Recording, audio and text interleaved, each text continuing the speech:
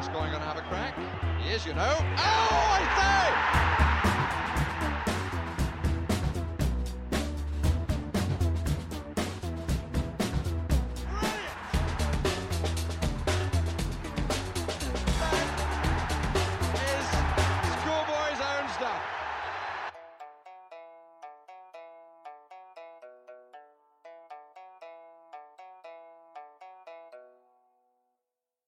Filthy Shambles, episode 38, season 2. You know, we've got to do this, guys. I've got Ross and Adam with me. How are you both doing? We don't have to do anything spooky. I mean, they're paying you. We can just log this off, sing some songs. You know, we were having a chat about our most hated Spurs players on the group today. We can just do that. Screw the listeners. We could do. Do you know what? You're the creative, right. man. They're paying you to be creative. Every single podcast is going to be saying the same thing. Everyone's going to be talking about the same thing. However, for historical purposes, you know, we probably need to talk about Antonio Conte and Tottenham Hotspur. We need to do what everyone else is doing, really, because I got a feeling in my gut. I think a lot of Spurs supporters this week have the same feeling that he probably won't be with us for that much longer. So once he's gone, it's just going to be a new start, and we'll probably look to the future rather than get anchored to the past. So we might as well go in on Antonio Conte the same way he went in on Spurs and the players. Or did he? Well, we're going to get to that. And to be fair, I'm going to try and play devil's advocate. I'm going to try and be as balanced as I can be as a moderator here as well, because I know Ross, Adam, you got conflicting opinions, and I think Ross as well. There's certain things that we've spoken about where I'm like, I don't agree with that, and you don't agree with me. So this won't just be about slagging off Conte. We're going to try and be sensible about this, but we're also going to try and work out what the hell is going on again at this football club. So I'm going to start. Let's actually just start with his presser. So he comes out, he says what he says. Lots of people didn't watch it. They read the quotes. Obviously, a lot of context is lost when you're reading words because you tend to add the tone to, you know, to the words yourself based on your own opinions as well, and it can look a little bit more hateful when it's edited. And then you kind of watch the video of him saying the words, and you probably get even more mad the way it's delivered. And in amongst it, there's some home truths. In amongst it, there's some things that we can agree upon. But it's his delivery and his application and his hypocrisy and his inconsistency and the manner in which he delivers this and his complete detachment. There's so many other variables that kind of build up to the point where you're thinking he's got to be sacked at this point. We've got to let him go. It's not working. Adam, what was your reaction to? I mean, quick. I don't really want to talk about the game, to be fair, but what was your reaction to Conte's reaction to the game? Like, considering that, you know, it could have ended 3-2. To be fair, if that pen wasn't given, we'll talk about that later. But post game, what did you make of all that? So where we were standing at the game, it was noticeable that Conte was going absolutely potty on the sidelines, like ballistic. At what? After the penalty was given, during the VAR check, yeah. After it had gone in, for 3 or 4 minutes, he completely lost it. I don't know if the cameras picked up on it or if any mention was made of it.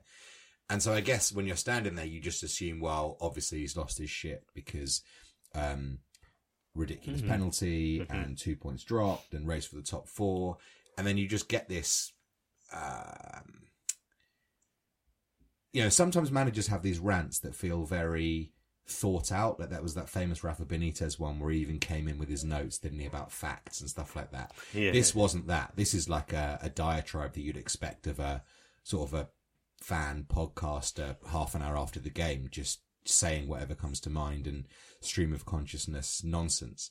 And albeit it's a second language, so fair play to him for that, because that does make life 10 times easier. And maybe actually hearing it in Italian with a translator would have been more interesting, because we may have got a more accurate representation of what he was trying to say. Yeah. Which is something I've thought quite a few times about Conte, actually.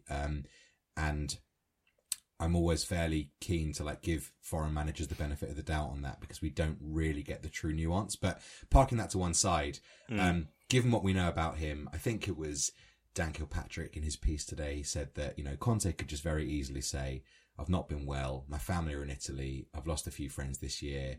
The football's not worked out as I hoped and it's just not working. So, you know, this is where we have to part company. But choosing to just scorch the ground around him and just lash out at everyone. I feel like when you lash out at everyone, the objective view is to kind of look back at the person itself. Do you know what I mean? Like it's so random. Did he lash out at everyone then? Because I think he did. He supposedly came out later and clarified with the board, with the club. He wasn't having a go at the board or Levy or the owners. He was specifically talking about this kind of culture of comfort, I guess, with the players, and he's kind of leaned into that particular narrative. I mean, do you agree he's just doing a bit of a clean up post presser to just ease the mood, even though at that point the mood is literally on fire? Well, I don't know what you think about this, Ross, but for me that is him or the club just briefing some decent comms just to buy themselves some time. Because they obviously didn't want to make a decision immediately. They're giving themselves a couple of days to make a decision. For me, that just takes the heat off them slightly. And like, if that comment is just lying there for 2 or 3 days, then the board have got no choice really but to get rid. And for me, that clarification feels like a leak to me to the press, right? To kind of buy themselves some time. I don't know what you guys think about that. Ross, what do you reckon? Did you? I mean, what did you think about his rant? Did you buy into a lot of what he was saying, or did you have like a mixed reaction, mixed emotions? Again, as it's been alluded to, well, everywhere really, that he could have delivered it with less, just less of the negative energy. Because look, in your head, was it a power move? Was it calculated? Was it petulant? Was he protecting himself? Was he just setting fire to everything because he wants out? Was he just doing a Conte, which he's done before? He's done it against the Burnley game. He's done it at every other club. He's had a similar rant when he was at Chelsea. He literally said the same thing about not having money. He was having a go at the board in that scenario. I mean, do you buy into the whole propaganda piece with the club? Like just in terms of just keeping things quiet? Sent him to Italy for a few days. He's back tomorrow apparently, which would be Tuesday. Yeah, someone put up a video of him on the Ryanair again. It was really conflicting because I do wonder how long this has been building up inside of him, because it really was a rant. I mean, you can have managers come out and say player A played crap and so forth, but this was something completely out of left field. Now, I know the frustrations of the match, which we covered on, and Adam said how he reacted after the penalty happened at the end, but wow, he really went for the players. But my biggest issue with that, and I think I put it in the chat earlier, he didn't say it to the players beforehand.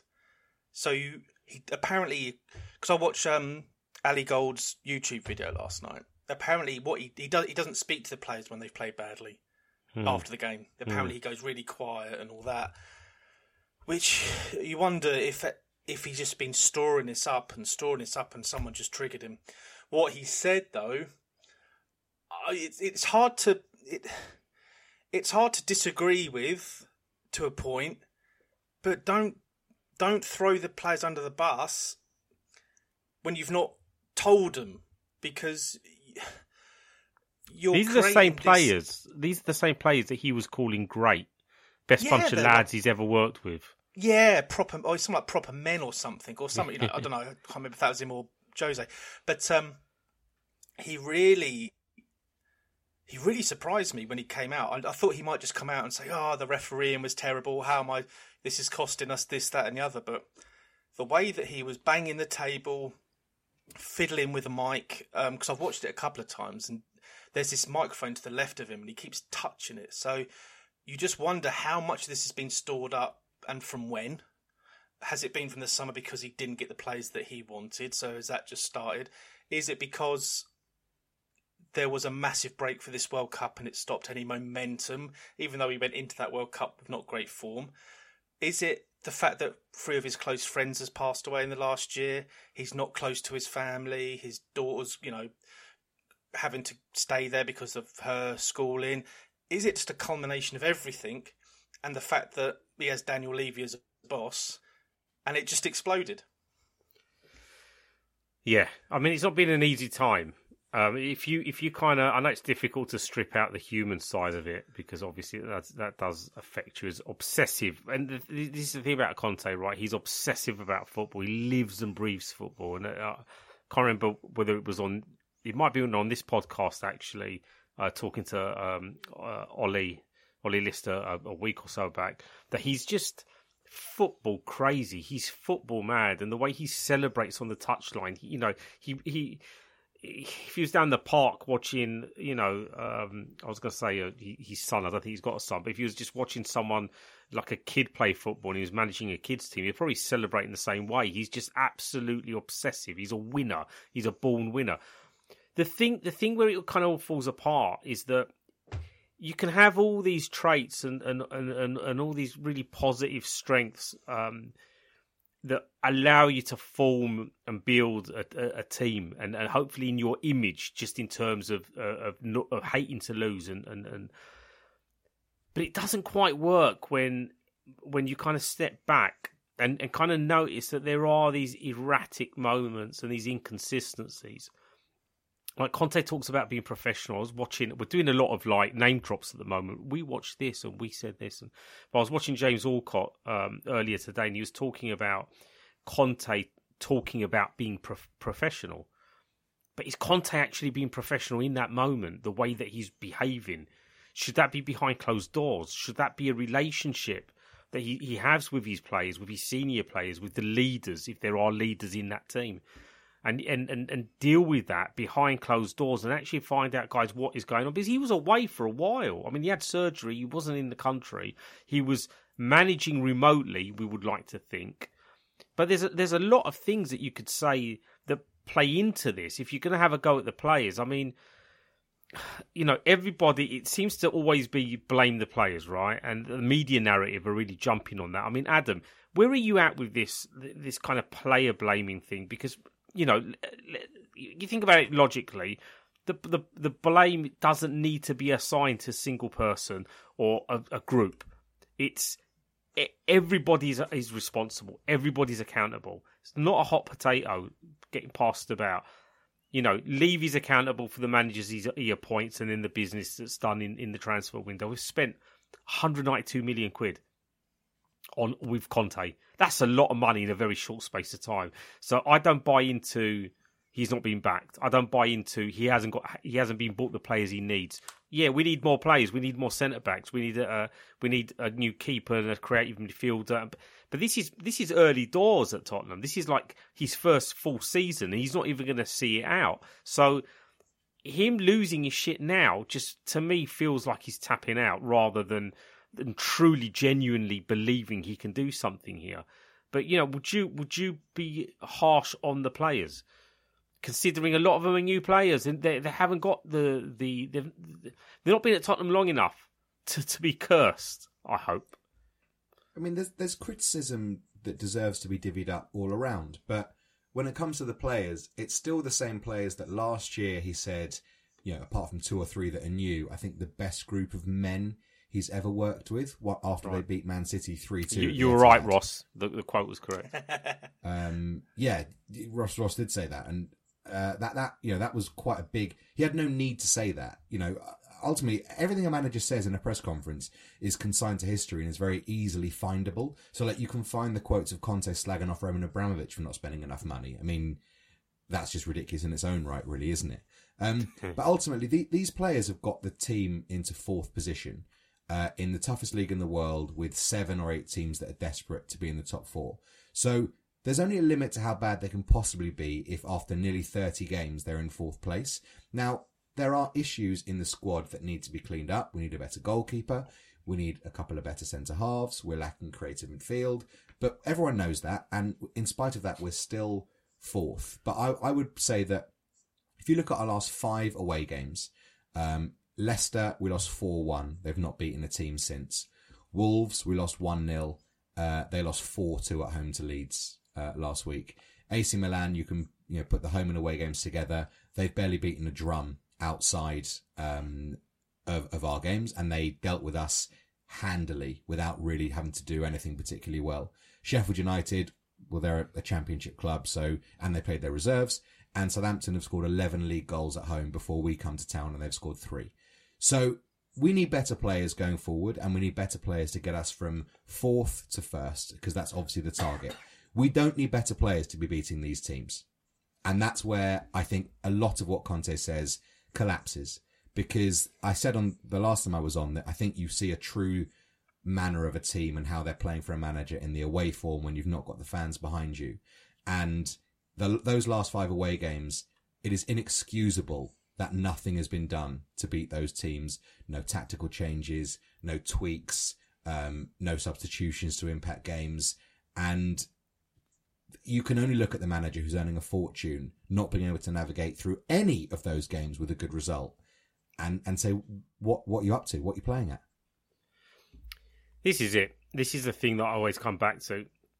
I think we've been conditioned to believe that, all the players we have are useless. They're rubbish. They all need chucking out. And a lot of the players that people like to bang on about, they were here when Poch was last here. Most of them don't play that much football, and I respect and understand that we need to be able to rotate those players in to give a rest to the players that are playing the football all of the time. And I think that's where the problem is with our transfer policy and pushing out players that are probably no longer good enough to the standard we would like. And that's definitely on the club and the director of football and just the way that we scout and look for upgrades. I get that, but most of the players are brand new. Most of the players have got a lot of quality, and I've said it time and time again, we should be slapping most of this league, especially with the football not being consistently great with even the best teams. It's a very competitive league. It's not necessarily elite. And you don't necessarily need to be elite in every position to be able to play expansive attacking football. And I think that with the players that we do have, I think we are playing within ourselves. And I think if you do that game after game after game after game after game, it's going to bleed through into the mentality of these players. And I've heard people say, people have actually said to me today, they've tweeted at me and said, Are you seriously going to blame the manager and not the players? I'm like, fucking hell. When did we shift into a world where the manager is not accountable for the football being played and for the players responding to, if managers weren't that important, get a football supporter to go in the dressing room and yell at the players about passion for 10 minutes and get the players to go out there and play like 5 up front. Because if it's that easy to gauge and inspire footballers, we wouldn't need world-class managers on 50 million quid a year. Like, Conte is fearful, and his football is quite obviously definitely not fit for us. Probably it's majestic in Italy, but over here it's a travesty at the minute. And I think I agree. Like the responsibility is shared. But a lot of it falls on Antonio Conte. He's not helped matters when he has been here and available. His football's been turgid, and I'm someone who was pro Conte for a long time. I was someone who was saying, "Be patient, guys. It's going to click. It's going to click. It's going to click." And I'd still believe that. I'd still believe that if he was a better personality, if he was able to pretend he's a better personality, like he was more forthcoming, more committed. But he's not committed. So the players aren't going to commit to him if he's not going to commit to the club. The players have come out. Romero, Dyer. I know Dyer's much maligned, but they've come out talking about togetherness, and Romero especially talking about he loves his teammates and they're going to keep trying, they're going to keep pulling in the same direction. I mean, Ross, I'll start with you on this particular one. What the fuck? What the fuck do we do now? Like, there's rumours. There's rumours building up. There's rumours building up that Conte could go this week. He's, like I said, he's in Italy. He's on his way back. I mean, I've got a couple of questions here that might help you answer the question about what next. So, James Payton, all the way in Cyprus, asks, do you believe Antonio Conte is the biggest advocate of the Conte out movement? Is he basically just pushing himself out of the club because he's just had enough? Steve Hotspur said, Conte seems to have lost the dressing room and the fans and doesn't want to commit his future, but is still employed by the club. Should the club do more to clarify the position of Conte? Also going forward, would more communication with supporters help prevent online meltdowns? Well, oh God. I just chucked a load of shit at you there. So what next? Go on. We're drowning in shit at the minute with Spurs. Best way is just swim up. I think Conte's a very strange beast. I mean, he won the league with Inter and then buggered off because they wouldn't invest enough. The Juventus job, he left primarily because he knew they couldn't afford the players that he wanted. I can't quite remember the big fallout at Chelsea. I think people just got pissed off with him. And there is a pattern developing. You wonder why why Man United didn't want him. Well, this is probably why. With Conte, all this non-committal bollocks it's almost petulant. It's almost like a kid going, well, I'm not gonna promise anything. You have to tell me, well, you help us and we'll help you. Sign the bloody contract and then we can help you and build something. There's no point us giving him everything that he wants just for him to piss off at the end of the season if Real Madrid or PSG come calling because they can afford more players and better players. Well, what do you think, Adam, on terms? Because I know you might have a thought about this, but on terms of communication with supporters from the club, just clarifying what is going on. I mean, do you agree with? I mean, do the club have to comment on every little step backwards that they make, or are they just leaving it until they've got something substantial to actually talk to us about? I mean, what are your thoughts on how the club have to handle this and then have to handle us going forward with the next appointment? I think generally it's fairly utopian to demand the club speak out on everything. And actually, the same people that demand the club speak out are quite likely to read 3 sentences of what they say and say, well, this is just club-produced in-house bollocks. So they're not telling the truth. They're just pushing a PR line. And I don't know. I'm struggling to think what Levy or Paratici could have possibly said in the last 2 days if they weren't going to sack Conte that would placate anyone. Like, what do you think they could have come out and said? Like, what are they going to say? We're going to have a discussion internally about Antonio's comments. Well, that just extends the news cycle.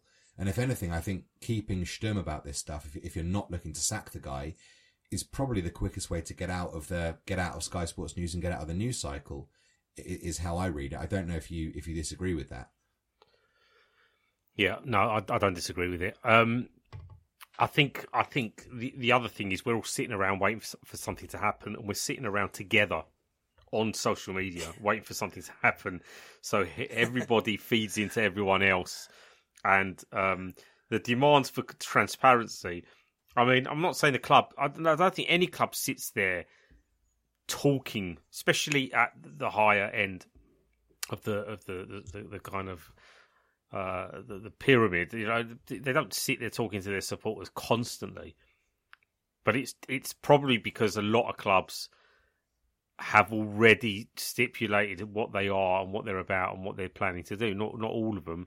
And I guess with us, because we don't have that, I think there's a bit of desperation in just needing the club to just accept responsibility and accountability and then tell us how they're going to fix things and what they're going to do moving forward. I mean, moving forward, Ross, I mean, if Mason comes in for the rest of the season, You know, is that the only option we've got at this point? There's a certain Argentine sitting in his house, possibly even about to start barbecuing in the garden at some point this evening. Nice barbecue. He won't do anything until the summer, he said today, Pochettino. So, really? Apparently, I've read it in the last half hour somewhere. That he'll weigh up his decisions, and he's turned down a load of things in the last few months. But the whole Poch thing it's really confusing. I don't know which way I lean towards, which is really helpful for a podcast. But going forward, Mason till the end of the season might as well.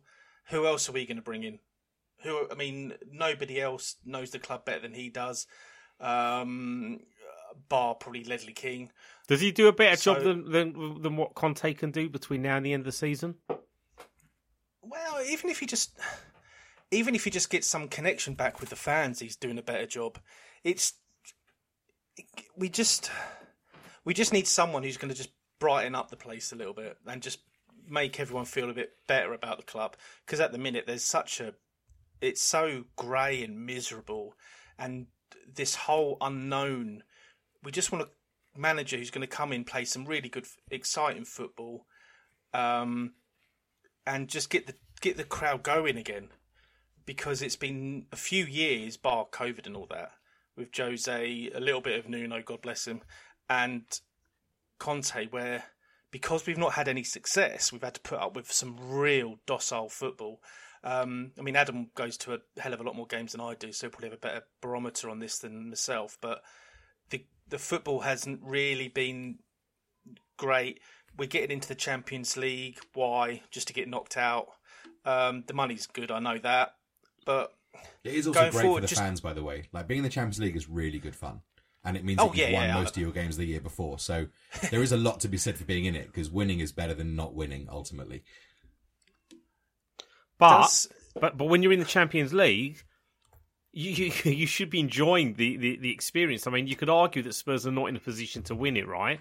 So you don't need to approach every game as though you're scared of risking enough to potentially lose the game. So it's not in spirit of the competition. It's not in spirit of what we expect as supporters. You have to be on the front foot. You have to show a bit of desire, some urgency, and that gets the crowd going. And Spurs can do a lot in that kind of atmosphere, because most of the time we do have a lot of good players. You know, again, it's a fallacy that this club doesn't have quality. We are mostly always finishing in the top four. I mean, the last time we didn't was under Mourinho a couple of times. So we're a consistent team at the top end of the table in one of the most competitive leagues, if not the most competitive league in world football. So the fact that we keep getting told we're a million miles apart, and that it's the culture of the club and the this of the club, it's nothing to do with that. If you're setting low expectations, if you're holding players back, you're not going to get the response from them out on the pitch. And just everything about the club, everything's going to degrade. Sorry, Spooks. Go. No. Go. His I've got formation, a question for Adam, but you take it. His formation stubbornness doesn't help. The formation he plays with, very the two rigid in midfield, it gets overrun. The players that he uses are just struggling still to cope, and he's been unfortunate with injuries. I mean, losing Davies and Richarlison in the Southampton game probably didn't help, and losing Bentancur's been massive. But this whole thing of this 3-4-3, where modern day teams, elite teams, will just overrun your midfield, absolutely cripple you, and then you're on the back foot straight away. It really has been detrimental to our it has, and it's our way of playing. Yeah, it's been detrimental, and also, you know, again, we chatted about this on the previous podcast. He never helped himself earlier in the season. He made weird choices with Richarlison and with Kulusevski. The way that he almost played the wrong player at the wrong time instead of playing the other one. And there was just this weird dynamic, this weird stubbornness. And it's not really weird at all. It's just what Conte is. And he's been persistent and consistent with those decisions. And it just hasn't helped in the long run that there hasn't been this flexibility with his selection. I mean, look, we're talking, this is the problem. Like, we're even, with Conte, there's no evolution in the discussion, let alone the football on the pitch. We're talking about the same things over and over and over and over again. Adams, Jamie J, 73, said, can we address the elephant in the room? It's not the manager completely at fault again. Remember this. And basically what it was a video of Pochettino talking about delivering in a very eloquent way, even with his broken English. But he was talking about he wants to sign players for the football club, and he wants the players to be able to say, I'm signing for Tottenham Hotspur because I'm here to win titles. That's the level we need to be at. We need to be at a level where players are joining us because they believe collectively with everyone else that's there and also signing for the club that we are going to compete for the title. And I think it was potentially, depending on how you look at it, because a lot can be lost in translation and a lot of people will take a quote and add meaning to it, completely different to someone else's take. But, Poch was kind of saying we need to up the level of where we are. And at that point, he was about 4.5 years into his tenure. So is the only fix here an oligarch? I mean, are we back to the conversation around we're only going to get these players drop into Spurs if we're spending hundreds of millions every single window? Or are we moving in the right direction in terms of the money we have outlaid already? 192 million. I know that number's disputable because Romero's chucked in there as well. We're moving in the right direction, but are we? Because we've got Fabio Paratici, director of football, could be eating porridge soon. He's still at the club. Is he involved in appointing the manager? It seems like there's these story arcs that need to be cleared up, and no one has a clue as to where this club is heading. Again, we're still in limbo. I don't know what my question is, Adam. You can say anything you want, mate. But I mean, the Poch thing maybe is a good place to start. Like, do you think things have moved on? Are we back to talking about the Bald and Levy and just the way that we attack this particular first world problem that we've got? Trying to win a league title or a cup. I mean, I do try and look at things with a slightly more positive disposition when I can, certainly on the bigger picture things. And on a micro level, I would suggest that we're all in agreement probably that the area of the pitch that's most surprised us and where we've been exposed and outnumbered is in central midfield. Would that be a fair? Obviously, the defence haven't performed, but midfield has been the area of the pitch where like, what the hell is going on in midfield, right? That's not an unfair statement. Yeah. I mean, the defence will probably get the most of the. But when you're watching games, you're looking at it, language, like thinking, where are the midfielders? Yeah. And in the summer, the player that I was by far the most excited to sign was probably the best midfielder in the Premier League the year before, in Yves Bissouma.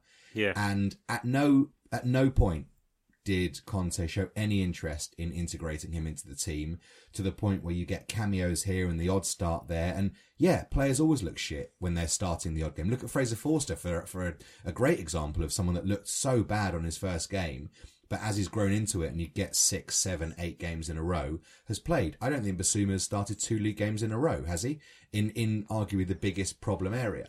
And we talk about sort of rebuilding and long term and Paratici. I mean, there's part of me that looks at the business that Paratici has done from a purely transfer standpoint since he came in, and outside of Bryan Gil, which obviously hasn't worked out, I think the players he's signed that aren't old, so Perisic and Forster and Longley are kind of squad fillers. I think do a job, and whether the manager obviously wanted Perisic, you needed a backup keeper, and Longley was a stopgap. But the other players that Paratici has signed, I think, are Royal, Romero, Kulusevski, Bentancur, Bissouma, Spence, Udogie, Richarlison, Porro. I mean, there's a load of good young players there that I'm pretty sure any manager with an attacking mindset would be quite excited to get his hands on. So I think the bigger issue we've got, and this is obviously a problem, is that he's signed those players more for the next manager than for the manager we've got in place at the time. And Conte loves talking about club signings. If you've not got millions and billions to spend, then you have to make club signings. That's the whole point. And you buy players for the future and young players that you nurture. Unfortunately, we've got a manager that's got no interest in using them. I mean, it would be like, I don't know, to record the podcast, I've got to go wall socket into computer into microphone. What they've done is kind of got wall socket into computer into a butternut squash or something. The lineage it doesn't work on a linear level because of the person who's in charge ultimately, which is Conte. Yeah, this club signing thing is another headache, right? Because it's funny, as the seasons progress, more and more players have shifted from Conte signings to club signings.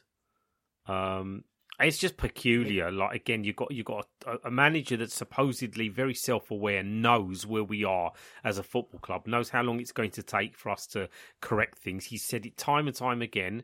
Now, apparently, all this was lies, according to some journalists today. That he's been bottling in the truth, and the truth exploded in this presser. I mean, come on, like, they're making it up as they go along. Conte's as well, to be fair, at this point, because the players we have signed have not been shit players. We're not raiding random teams in France and plucking players who just will never make it in the Premier League. We've got a lot of talented footballers. Yes, we've been unlucky with injuries and all the other things that have happened this season. That's no excuse, though, for us to be sitting here and struggling to remember how many times we have been attractive this year and have played to our strengths. We've done that in pockets. We've punctured games with moments where you're like, bloody hell, we're good going forward. And then we kind of sit back and we play this weird type of containment football and this kind of counter-attacking football where the counter-attacks don't actually happen that often. Excuse me. Oh, mate, I mean,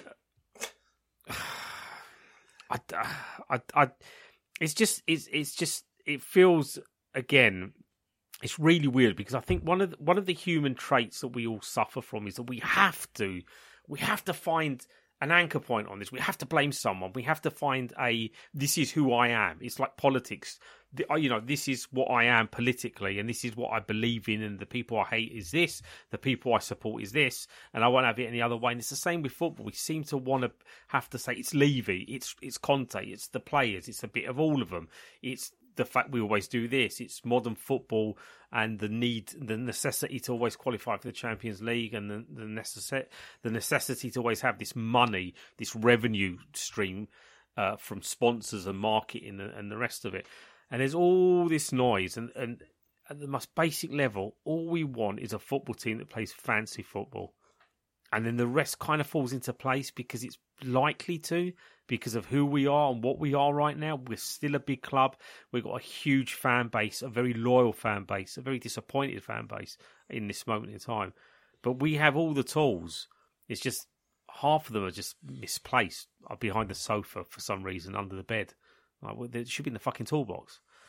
Let me jump to a question because I've got no idea where I'm going with any of this ranting, and I've been a bit messy today. I'm very tired. I'm really fed up at Tottenham Hotspur. What question should I ask, chaps? I have lost track of my running order. I am now as professional as Conte was in that presser. A question to both of you. You can both answer this. Has the painful rebuild ever been real? Has it ever really started, or is it something that's been and gone? Because we keep coming back to what was needed at the time Poch was still at the club, and people will argue that we never really just sat down and had a look and decided what we wanted to be and gone ahead with it. We've just employed someone to tell us what we should be, and that doesn't quite work. I mean, what does a painful rebuild look for you? In fact, Adam, you answer this question, mate, and then Ross, you can have a go at it as well. What is the painful rebuild for Spurs going forward? I think we're 75% of the way there, honestly. Oh.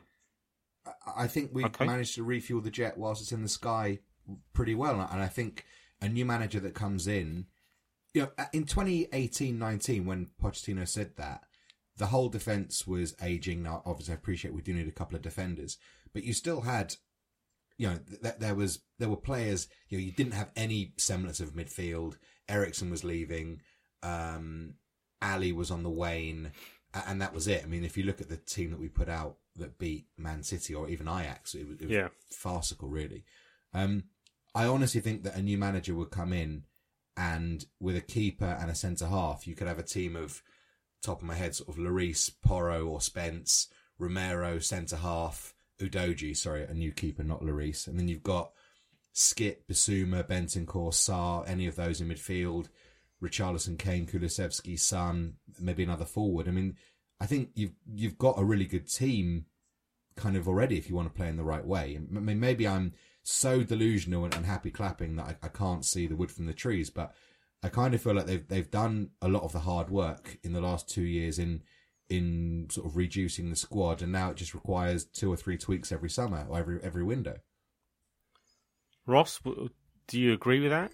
Do you have your own opinion on what it is or what's needed? At the point that Adam made about what Poch said, I wonder if he was talking about if Kane or Son left. That painful side of things, because Eriksen just kicked up a fuss and went into Milan. Dele Alli fell off a cliff, as did Danny Rose, God bless him. And, I just wonder if it's one of them two that needs to be, I feel dirty saying this, but if Son needs to get shifted on, he's had an awful season by his standards.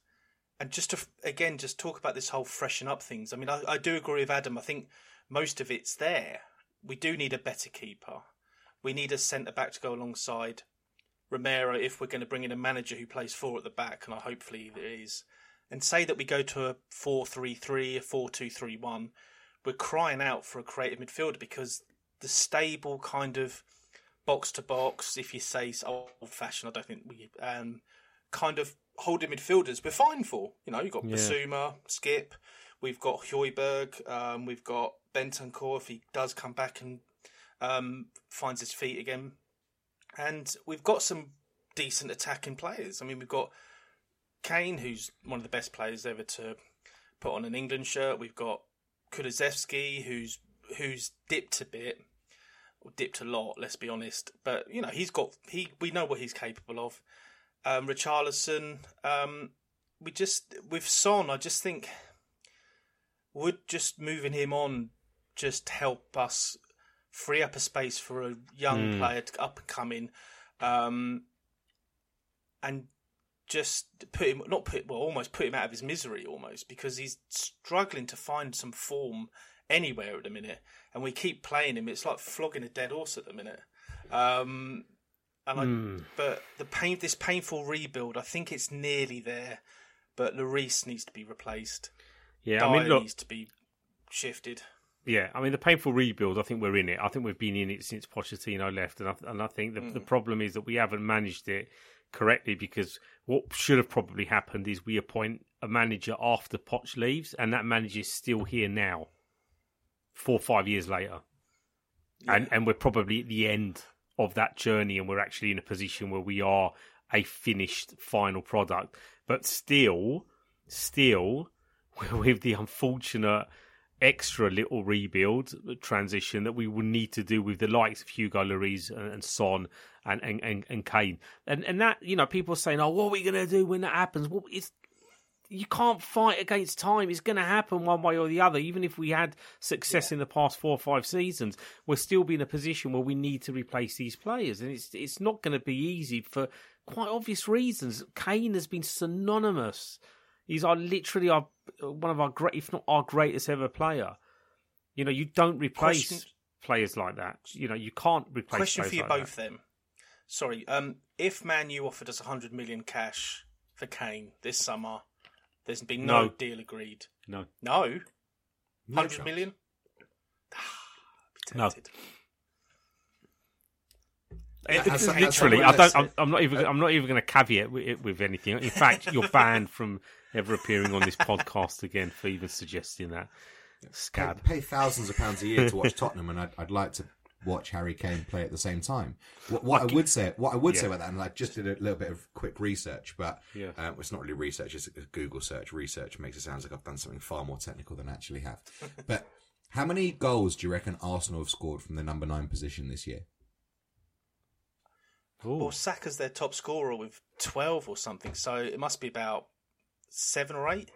Yeah, so Nketiah and Jesus have combined for 9 goals from the striker position. And obviously, Kane is someone that I want to stay forever. I want to watch him play for Spurs forever. But I think a lot of the reliance on him comes from the fact that when you have a defensive-minded manager who builds the entire focal point of the attack around one player, you do look like half the team without him. If you look at the way Brighton play, Arsenal play, Liverpool, Firmino never really scored as their number 9.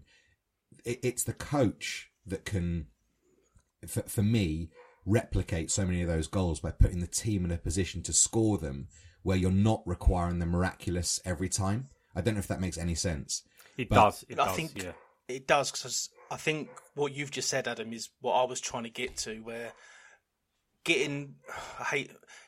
taking away them 2 big players in Son and Kane puts the reliance on other players to step forward.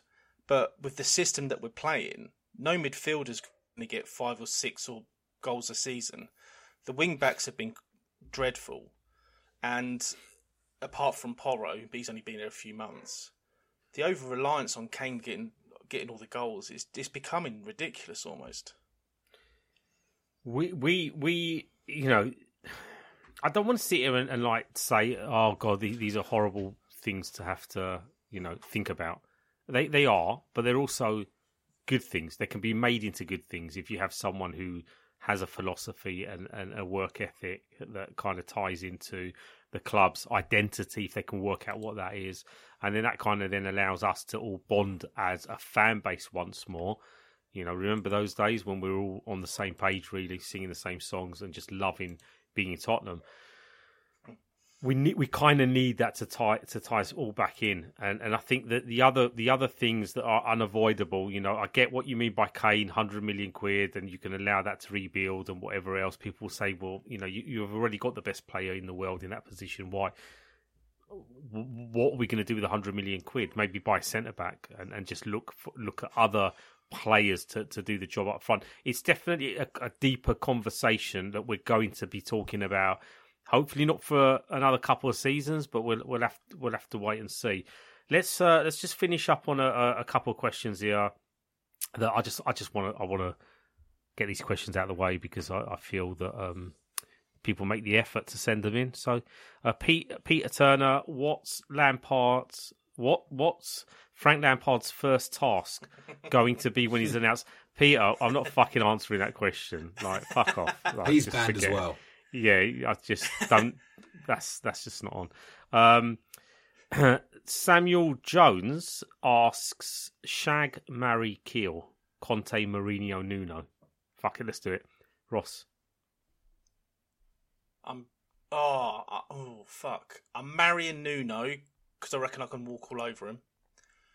I'm shagging Conte and I'm killing Mourinho because I think that would make me happier. Okay. There's some disturbing logic to that answer. Adam, do you fancy answering this, or are you going to pass? Ross has asked that really sincerely. Fair play to him. It's actually taken me aback by how well he's answered it. I'm killing Mourinho, ignoring Nuno, and extraditing Conte. How about that? Wow.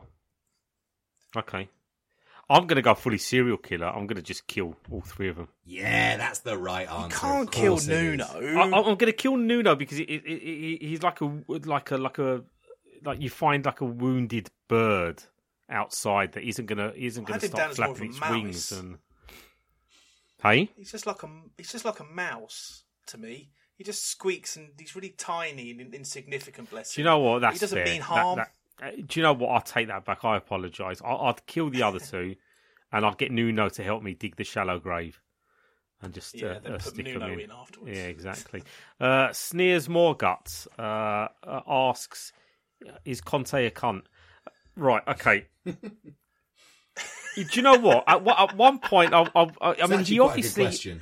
The thing is, it's a good question. Like, genuinely, you're never going to hear this on like the Football Ramble or the Guardian's podcast, but Conte was exactly the type of personality and character in terms of what he brings. He's that obsessiveness we spoke about earlier. And that kind of that edge, that extra dimension that Spurs have always kind of lacked at that level. He had that, and it was okay. It's part of the whole win ugly, or just do everything you can possibly do to win, to consolidate. But that's where it kind of stops dead, right? And I did this tweet, and I got a bit of a pleasant abuse for it, because I was like saying, wouldn't it be funny if Spurs just offered him a contract, an extension right now, and he signed it? And I kind of said this is something I was saying for a long time earlier in the season, that if he committed, everyone would calm down, and perhaps we'd go through this really rough patch, and the football will come together again. But it comes back to the football, right? And this is where the thought experiment kind of imploded as badly as Conte did. That it does come back to the football, and it's proven, as much as we bang on about wanting trophies and silverware and cups and the rest of it, we just want to be entertained. And because of the level we're at, the likelihood is if we're playing really good football, we're likely to be in amongst it. And we'll be playing football that gives you hope, and it doesn't drain hope. The AC Milan game and the Sheffield United games, you can be pro Conte, but they were criminal preparations for both those games. I've gone well over the top with that, but they were just not. Forget about the players, what they were doing on the day. They're following instructions, and Conte is someone who's very disciplined and deliberate. And he's very much rigid with his automations that you sometimes can't even see. He's telling the players to play a certain way. And the way that we selected the team for Sheffield United and the way that we played against AC Milan was criminal. It was criminal. So, yes, he is a C word for that. However, I can separate things. I still respect him in a weird way. I just don't think he's fit for our club. It hasn't worked out. It's an experiment that hasn't worked out. It is what it is. Like I said, everything he's gone through, I'm complete. I feel sorry for the guy, and I don't hate him. This is the weird thing. I just hate that Spurs are once again this football club that seems to create these melodramas and these kind of tragic finales. And talking of finales, we're about to finish the normal pod that you're probably listening to on Spotify or Apple or Google. We're going to continue a little bit longer on the Patreon pod if you're listening behind the paywall. But Ross and Adam, if you want to say goodbye to the guys listening to the podcast, if you want, yeah. I mean, you don't have to. You don't have to say goodbye. You can just, Thank you for making it this long. It's there's probably a number of podcasts you've been listening to this week, and great to have you with us till the end. That was very television, but acceptable. It was sort of half television, half. I'll have to edit that out. Half British Airways, like the number of airlines you could have chosen. Thank you for staying with us. Either way, it was classy. There are others available. Adam. Just quickly, actually, Adam, what's your Twitter? Adam D. Nathan. And Ross, your Twitter? Oh, at Spurs Simpsons. All right, sweet. All right, thanks for listening, guys. But next time you probably download the podcast, we'll probably be talking about Ryan Mason, new interim manager of Tottenham Hotspur, which I guess would be all right because it's better than the chaos we have right now. And, Ryan Mason, he's never really been away, has he? He's been there to witness everything. So, interim manager, so be it. We'll find out later in the week, no doubt. If you enjoyed this, if you're still listening, well done. Thank you. And you can listen to the extended episode if you want more on Patreon. There's an extra 30 minutes for this particular episode. And you can find my Patreon on patreon.com/SpookingPurgatory. Yes, it's behind the paywall. Deal with it. You can pay for the equivalent of a neck oil I mean, you might not even like Nick Oyl, so that's not a great comparison. But you might like my blog and my extra podcasts. So check out Spooky in Purgatory if you want a bit more of this, and support me in my endeavours, because it's not easy to waffle. You try and do it.